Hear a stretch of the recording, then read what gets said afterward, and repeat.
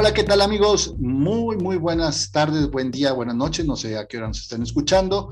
Les doy la más cordial bienvenida a este episodio del Señor Salinas Versus. Mi nombre es Julio Salinas Lombard, soy el responsable de este humilde pero combativo espacio de conversación, de reflexión, de crítica, pero también de humor y de conversación, de diálogo. Y en esta ocasión no es la excepción. Tenemos a un invitado de lujo, una de las personas a las que ya teníamos en agenda invitar, traíamos entre ceja y ceja invitarlo a participar en esta aventura del podcast. Y hoy lo tenemos con nosotros, espero no por única vez, sino a partir de hoy en muchas ocasiones más. Es un gran amigo y además es una persona con amplia experiencia en temas de comunicación corporativa, de relaciones públicas, de medios de comunicación, de periodismo, además de otras disciplinas y áreas de conocimiento que él por su cuenta ha ido cultivándose a lo largo de su vida.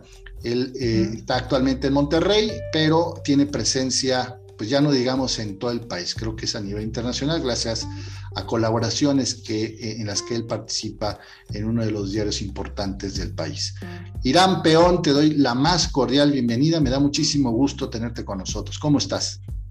Bien, gracias a Dios, Julio, qué gusto saludarte y verte de nuevo en este camino que todos tenemos por mejorar, no solo lo que tiene que ver con nosotros mismos, sino también con las personas que nos rodean y la comunidad en la que vivimos. Magnífico. Les platico brevemente. Irán Peón es columnista actualmente en El Financiero de nuestro país.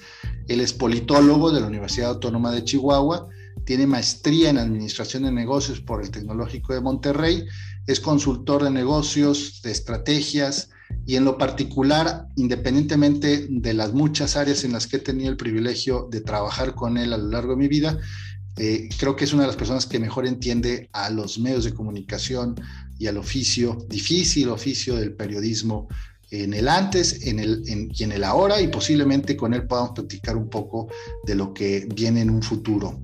Irán, justamente el propósito de invitarte, además de para que sientas que esta es tu casa y que tiene las puertas abiertas todo el tiempo, es justamente para platicar un poco sobre el rol de los medios, de cómo se han ido transformando en el tiempo. Hay quienes dicen que ya no son digamos, el cuarto poder, que no son esas entidades capaces de quitar gobiernos, de influir de manera determinante en la opinión pública, que ahora están más matizados, que fueron poco a poco canibalizados por medios digitales, entre los que ellos incluso algunos tienen participación, pero que ya no son lo mismo que quizás hace 20, 30, 40 años. ¿Tú opinas eso, Irán? ¿Tú opinas que ya los medios están como de salida, en decadencia, o están transformándose, o siguen igual de fuertes? Mira, yo lo que creo es que los medios con el tiempo han evolucionado. Recordemos que el periodismo se inició pues en 1600 y algo, 1610 por ahí, en Alemania con un periódico que se llamaba el Strasburger Relation. Pero a partir de ahí, de 1600 al 2021, pues ya son 400 años de periodismo. Ha evolucionado mucho.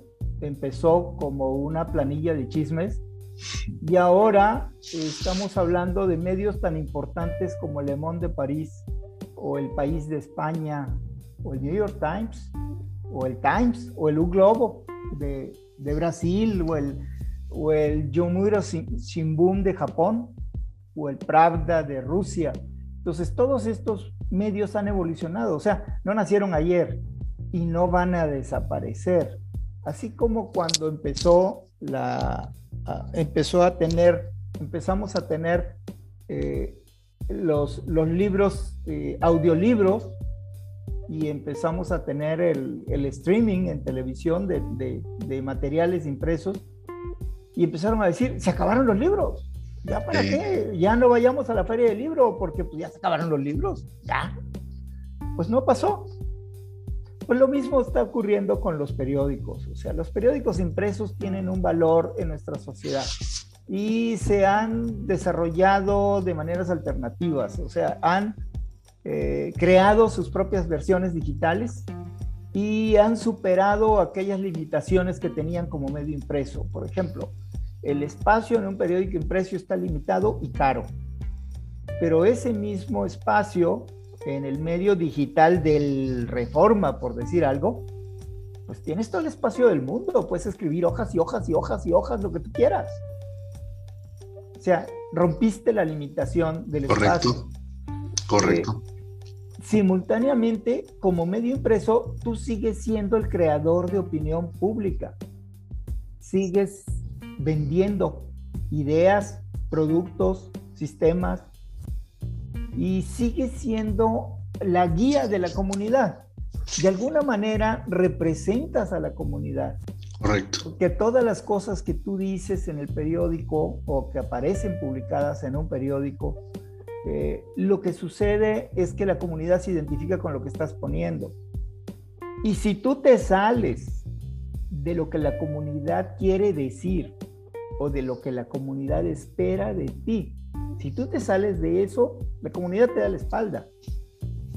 Y te acabaste como periódico. Dejan de comprarte publicidad y no atienden a tus reporteros, etc. Hay una relación simbiótica entre la comunidad y los periódicos. Los periódicos tienen que ser ágiles para entender qué está pasando con la comunidad.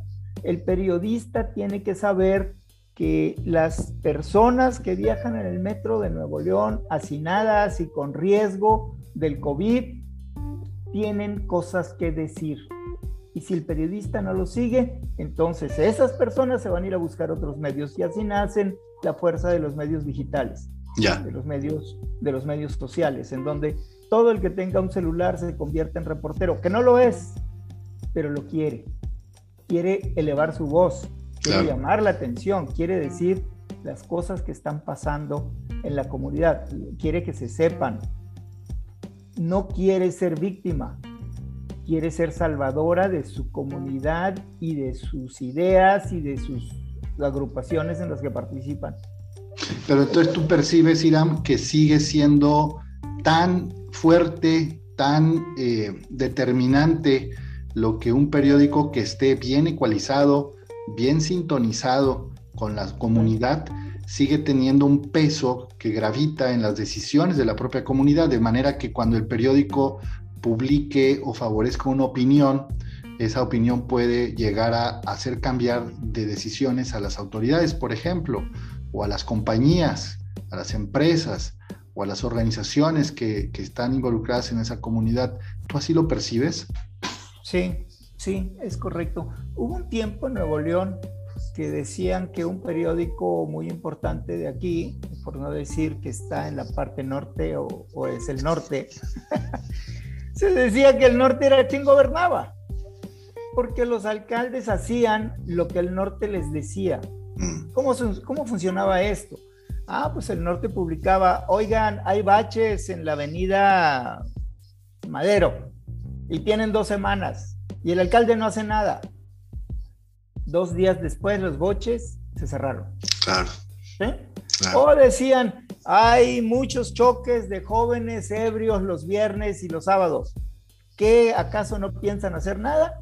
Y se ponían las antialcohólicas, supuestamente para frenar a estos muchachos jóvenes impetuosos borrachos que volaban por las avenidas solitarias de Monterrey y luego se medio mataban allá en las torres, a cada rato se estrellaban en las torres y se morían. ¿Sí? Y entonces pues ahí van con las antialcohólicas a tratar de retenerlos.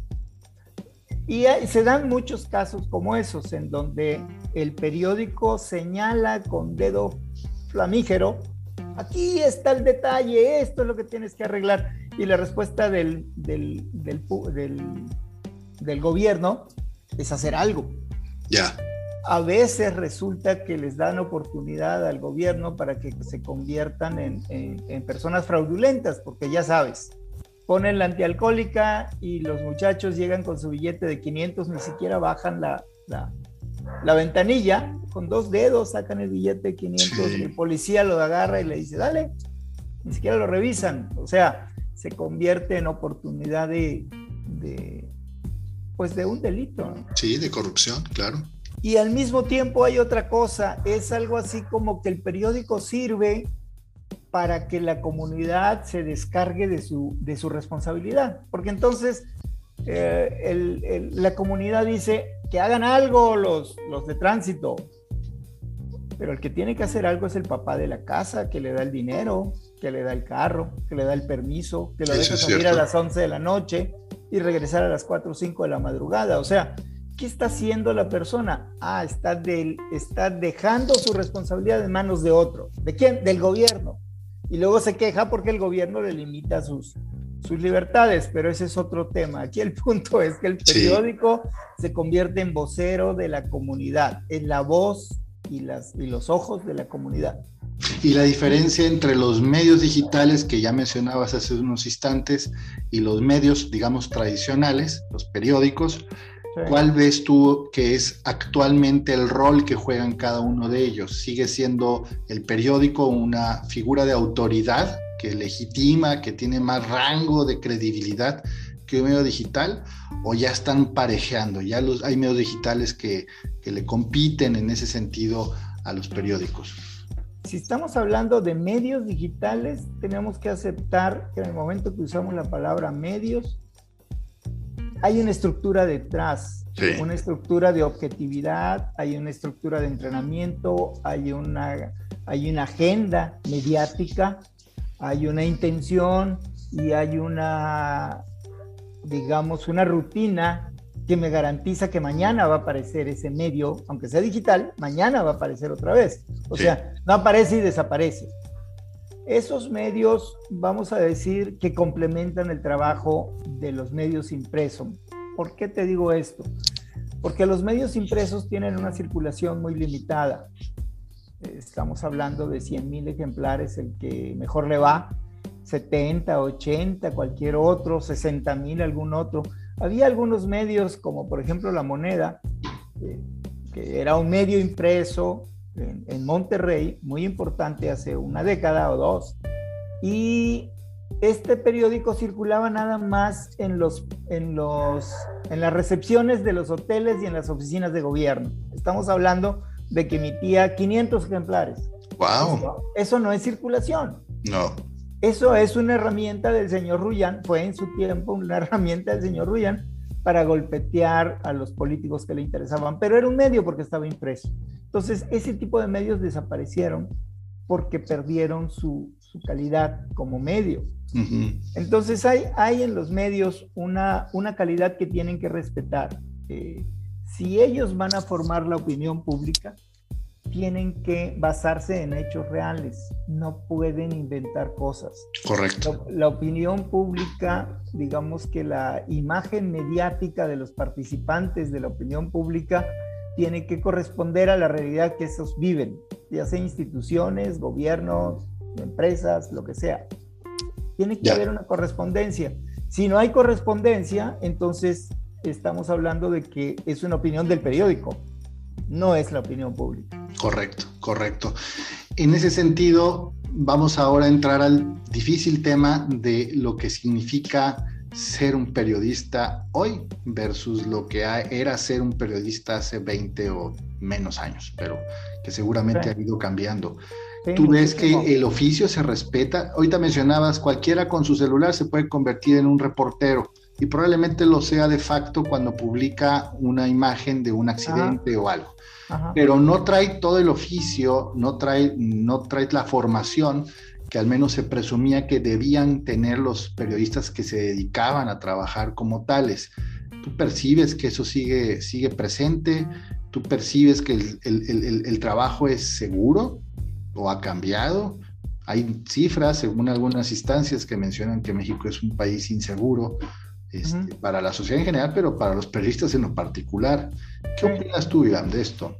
Bueno, mira, los muchachos que están trabajando como reporteros, editores, directivos de periódicos, todos ellos tienen una formación muy sólida. Si no, no pueden permanecer ahí.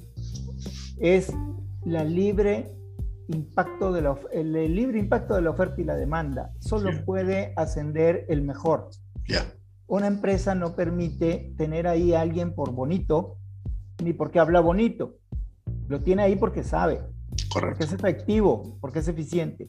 Entonces, partamos de la idea de que todos los reporteros, todos los periodistas que trabajan aquí en Monterrey son muchachos preparados, que tienen una experiencia, tienen un oficio. Y no solo están preparados en la habilidad de escribir, sino que están preparados en la habilidad de observar el mundo, de crear una intención en la información que están manejando, en manejar la verdad con certidumbre. Pero por otro lado sabemos que esa verdad y certidumbre no existe, es algo ideal. Porque en el momento que es una persona la que escribe, en ese momento ya es subjetivo, es la opinión de él, aunque esté tratando de mostrar lo que él vio o lo que la fuente le informó. ¿En qué ha cambiado el periodismo? Bueno, esto sigue siendo igual. Los muchachos tratan de ser lo más objetivos posibles, tratan de recorrer la ciudad en todas sus puntas, etcétera. Pero ¿en qué ha cambiado esto? Ha nacido un nuevo periodismo que yo creo que se llama el periodista colaborativo. El periodismo colaborativo. O sea, ya no te puedes comer la torta tú solo. Si tú descubres un problema serio, tú tienes que compartirlo para que te ayuden a investigarlo. No puedes investigarlo tú solo. Necesitas más gente. Una muestra de ello está en los papeles, los papeles de Panamá, los Panama Papers, o los otros papeles que salieron por ahí y que revelan todas las oscuras manejos en los bancos, en las empresas mismas, en los gobiernos, en las autoridades, cómo trasladan el dinero. Bien decían, si quieres saber dónde está el origen del problema, sigue el dinero. Y parece que todo el dinero va a dar a las Islas Caimán. Sí. Y cuando se roban esos papeles y te dicen, mira, aquí están estos trabajadores, estos empresarios, estos gobiernos, bueno, eso no lo puede hacer un periodista. Necesita un equipo de gente. Sí, claro. Y lo mismo pasa para enfrentar problemas como el narcotráfico. Un periodista no puede enfrentarse al narcotráfico, no puede, literalmente no puede, pero un grupo de periodistas sí. O sea, tiene que haber una coalición, trabajo colaborativo, y no importa que sean del mismo medio, o aquí la regla es que... No tienen que ser del mismo medio. De hecho, ese también es un cambio, pero desde el punto de vista del personal editorial. Tienen que empezar a romper sus cotos de poder. Claro. Porque han llegado a una exageración. A veces el editor cree que él es el dueño del país, así como el gobierno se apodera del país para hacer lo que quiere. Estoy hablando de la 4T, pero es igual aquí con nuestro nuevo gobernador. Es un nuevo capitán en el timón, pero ya le están saliendo cosas y todavía no llegan ni a los 3 meses ni a los 6 meses. Entonces es muy difícil cuidar a la comunidad, cuidar al gobierno y al mismo tiempo cuidar la certidumbre en lo que estás escribiendo. Ya no se puede hacer solito, entonces el editor tiene que aceptar que va a tener que colaborar con quien sea más eficiente en el manejo de la información. Oye, Iram, hay una preocupación, y por supuesto reconocer las colaboraciones. Sí, claro. No les vas a robar nada. Correcto. Mira, me quedé pensando ahorita sobre la idea de cómo se está reconfigurando el periodismo y las colaboraciones empiezan a emerger como una medida para darle vigencia al valor propiamente del trabajo periodístico frente a la hostilidad del crimen organizado, de la corrupción, por ejemplo, sí, ¿verdad? Sí. Pero hay un adversario que en este caso no es violento ni necesariamente ilegal, pero sí es un adversario que tiene que ver con la publicidad. Y aparentemente algunos medios de lo que se quejan es de que han dejado de ser atractivos para que las empresas se publiciten. Y eso los debilita, como es obvio. O sea, si no tienen recursos para financiar sus operaciones, pagar sueldos, producir periódicos, distribuirlos, claro. Pues empiezan a enfrentar dificultades para mantenerse vigentes en las calles. Y esto algunos llegan a mencionar que se debe a que las nuevas generaciones ya no leen los periódicos y no leen en general. Y eso le resta mucho peso a los mismos medios, porque como no son fuente de consulta, no son un producto de consumo para las nuevas generaciones, pues ya nadie se quiere anunciar ahí, sino se quiere anunciar en las redes sociales, se quiere anunciar en internet, en los sitios, se quiere anunciar en los celulares, pero ya no necesariamente en los periódicos. ¿Tú percibes que eso está pasando? ¿Que el jaque que le está empezando a doler a los medios es justamente el de la falta de interés de la propia sociedad, sobre todo de las nuevas generaciones, hacia los periódicos, por ejemplo? Sí, sí, tienes razón. Sí, efectivamente así es. Pero ha pasado en todas las generaciones. Siempre las nuevas generaciones son disruptivas. Tu generación tuvo una disrupción con alguna cosa, no sé, los juegos de Nintendo. Y cosas sí, así. sí, sí. Y todos decían, pobre muchacho, no va a aprender, o sea, todo el tiempo con el juguetito. Y hay muchachos que llegan a los 35 años y todavía siguen con el juguetito, Sí. junto con su esposa, ¿no? Sí. Bueno, lo que te quiero ilustrar es que las nuevas generaciones tienen nuevos intereses y responden a nuevas necesidades. Y si el periódico no se da cuenta de eso y se adapta a esas nuevas necesidades, pues sí, efectivamente va a salir del juego. Así es. Pero la mayoría se han adaptado. Correcto. Si te fijas, ahora se vende mucho más publicidad en internet, en los medios digitales de los medios impresos, que lo que se vende en los medios impresos. Ahora, ¿qué es lo que se publicita en los medios impresos? Bueno, pues todos vemos ahí. Bueno, hace tiempo, antes de la pandemia, había una hoja de periódico dedicada a los cines, por ejemplo. Sí. Y comprabas el periódico para ver qué películas había dónde. Sí. O sea, pero después de la pandemia desapareció esa sección, ya no existe. Ahora si lo quieres ver, pues ve a ver al internet qué películas va a poner Cinépolis o Cinemex o lo que sea, ¿no? Sí.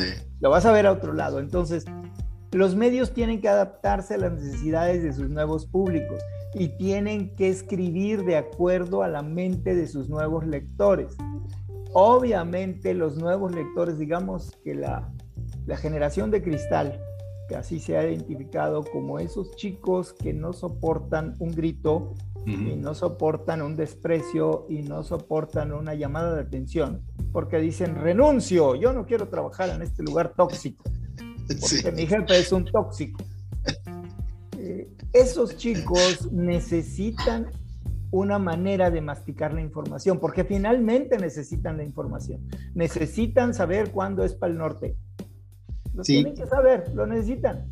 Y no lo ofrecen los medios como las redes sociales, sino es a través justamente de una fuente veraz, que es la de los medios consolidados, oficiales, por decirlo, ¿no? Así es. Entonces, y además digamos que hay una circulación de información impresionante. Ya no tienes que ir a buscar el periódico, te lo mandan a tu celular. Exacto. Todas las portadas de todos los periódicos te llegan todas las mañanas. ¿Quién te lo mandó? ¿Quién sabe? Pero te llega. Sí. ¿Sí? Entonces, hay un cúmulo de información impresionante en los medios digitales. El problema no es la información, es la discriminación de la información. Sí. Porque mucha de esa información es fake, es falsa. Es creada para llamar la atención y para que entres en un lugar en donde acumulas likes que se convierten en dinero. Sí. Oye, y a propósito de esto, del dinero y de cómo ha evolucionado el rol del periodista y de los periódicos y de los medios en general, hay una crítica vigente, hace unos momentos decías de la Cuarta T, de que los medios, y ya ahorita casi todo el mundo considera o vincula los medios a los chayotes, como si fuera una práctica generalizada, y que por lo tanto todos eran culpables del mismo pecado. Uh-huh. ¿Es correcto? ¿Todos los medios estaban corrompidos o corrompían a todos? No, creo, aquí tendríamos no que ver ese juicio, sino que ver quién emite el juicio. ¿Quién lo emite? ¿Y por qué lo hace? Y bueno, todos sabemos que gozamos o sufrimos de una presidencia totalmente atípica en la historia política de México. Es totalmente atípica. No es igual a nada que hayamos visto. Echeverría estaba medio loco y agarraba y decía, esta industria la quiero, y la agarraba y se la apropiaba. ¿Okay? Pero no decía, estos señores son unos mentirosos. Ni separaba a la gente. O sea, es muy difícil juzgar la 4T o el gobierno de AMLO. Lo que es evidente es que solo hay dos sopas, gobernantes y gobernados. Y que los gobernantes solo pueden ser eficientes o no eficientes, respetuosos de la ley o no respetuosos de la ley. Correcto. Y entonces este señor falla en todo. En todo. En todo. Tenemos un gobierno totalmente ineficiente, inoperante, bravero, agresivo, ¿verdad? Que se apodera de las ideas y se apodera de las cosas como si nada. El otro día estaba viendo una entrevista a Enrique Krauss en donde mencionaba que le preguntaran, ¿este señor es un tirano?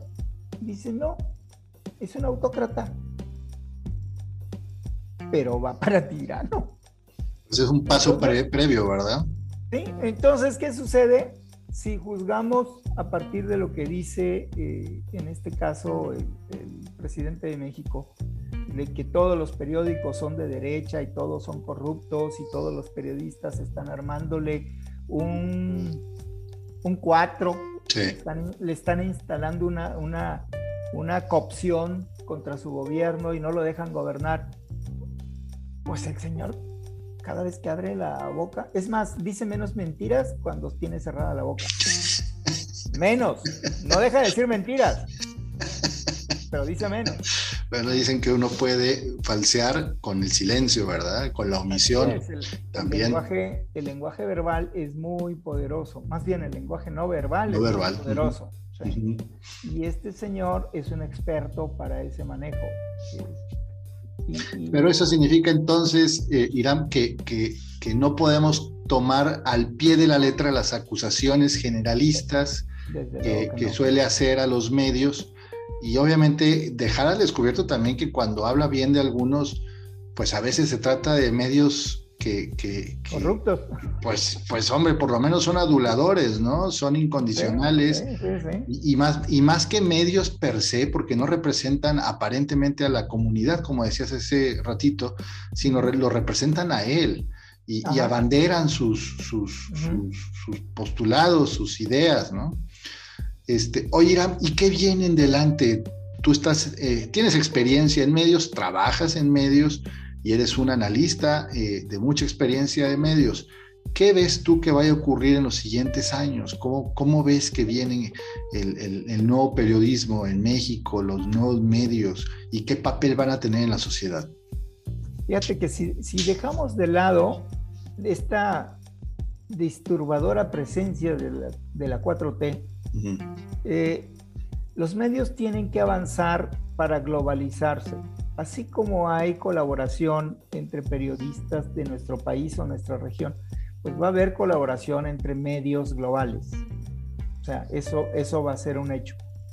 Y lo otro es que vamos a ser más estrictos con los medios. Hemos sido muy flojos para dejarles las manos libres para que escriban lo que quieran y digan lo que quieran y acepten los chayotes de quienes ellos quieran. Entonces, ¿son corruptos? Prefiero decir que no. Pero ¿de qué hay medios corruptos? Pues sí hay. Es evidente que hay periódicos, hay revistas en nuestra ciudad que solo circulan a cambio de una dádiva o un recibo de honorarios a una empresa por aquí o por allá. Yeah. Y nomás por eso funcionan.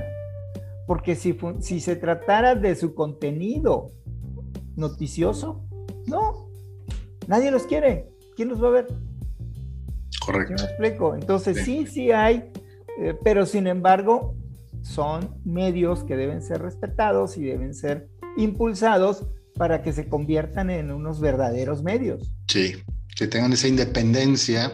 Yo prefiero tener muchos medios a tener uno que me diga cómo vivir. Sí. Prefiero tener muchos. Sí, por eso dicen que hay que tener cuidado de de las personas que son de un solo libro, aplicaría también a los que son de un solo medio, ¿verdad? Exactamente. Sí. Hiram, sé que estás participando como columnista y traes entre manos tu plan de próximamente también incursionar en el mundo de los podcasts. ¿Es correcto esto? ¿Me estoy adelantando algo indebidamente? Dinos. Sí, de alguna manera te estás anunciando que todavía lo estoy estudiando, pero finalmente es mi deseo, por ahí quiero caminar en los podcasts. Quiero trabajar con esto, desde hace un tiempo lo he estado pensando. Hay muchas materias en las que quiero participar con la comunidad, con la gente que me escucha y que lee mis columnas. Y sí, próximamente voy a estar lanzando algo. Espero que antes de que empiece el año ya tenga un pequeño experimento para ver cómo me va. Respecto a los temas, bueno, mi pasión es la política, pero más allá de la política está el ser humano. Bien. Creo que el ser humano necesita de alguna manera abrevar de información más rápida, más fácil y más entendible. Y ese, digamos que es el valor de lo que yo trato de hacer. Más rápido, más fácil, más entendible. Muy bien, pues celebro muchísimo, Hiram. Hiram es autor de una columna que tiene por nombre Reflejo Interior, que refleja perfectamente el espíritu, la vocación, la aspiración que tiene él en sus expresiones y que seguramente veremos reflejada en su podcast. Estaremos muy atentos, Hiram, a lo que vayas anunciando y evidentemente estaremos promoviendo ese espacio ya que haya nacido. ¿Algo que quieras añadir, Hiram, en este? No, pues nada más agradecerte a ti esta oportunidad y a todos tus radioescuchas o podcast escuchas o como se llamará. Podcasteros o como se diga, ¿verdad? Sí, o tus fans o tus aficionados o los que te siguen. Agradecerles que nos escuchen, que nos tomen en cuenta y estamos evidentemente para servir a la comunidad. O sea, se acabó el tiempo en que tienes que servir a ti mismo, tienes que servir a la comunidad, si no, no eres ni trasciendes ni nada. Coincidimos completamente contigo, Hiram, te agradecemos muchísimo, reitero la convocatoria para que participes en este espacio que desde este momento te lo ponemos a tu disposición y es tuyo. Gracias. Es permanente. Gracias. Y estaremos muy atentos no solo al anuncio de tu nuevo episodio o podcast o espacio de podcast que vayas a tener, que seguramente será exitoso, sino seguiremos también leyendo tu columna en El Financiero Monterrey. Te agradecemos muchísimo que hayas aceptado la invitación. Esta conversación creo que fue muy, muy aleccionante, muy reveladora. Creo que deja abiertas muchas aristas y muchos temas para futuras conversaciones. Por lo tanto, me atrevería a decir que pronto te tendremos nuevamente en este espacio.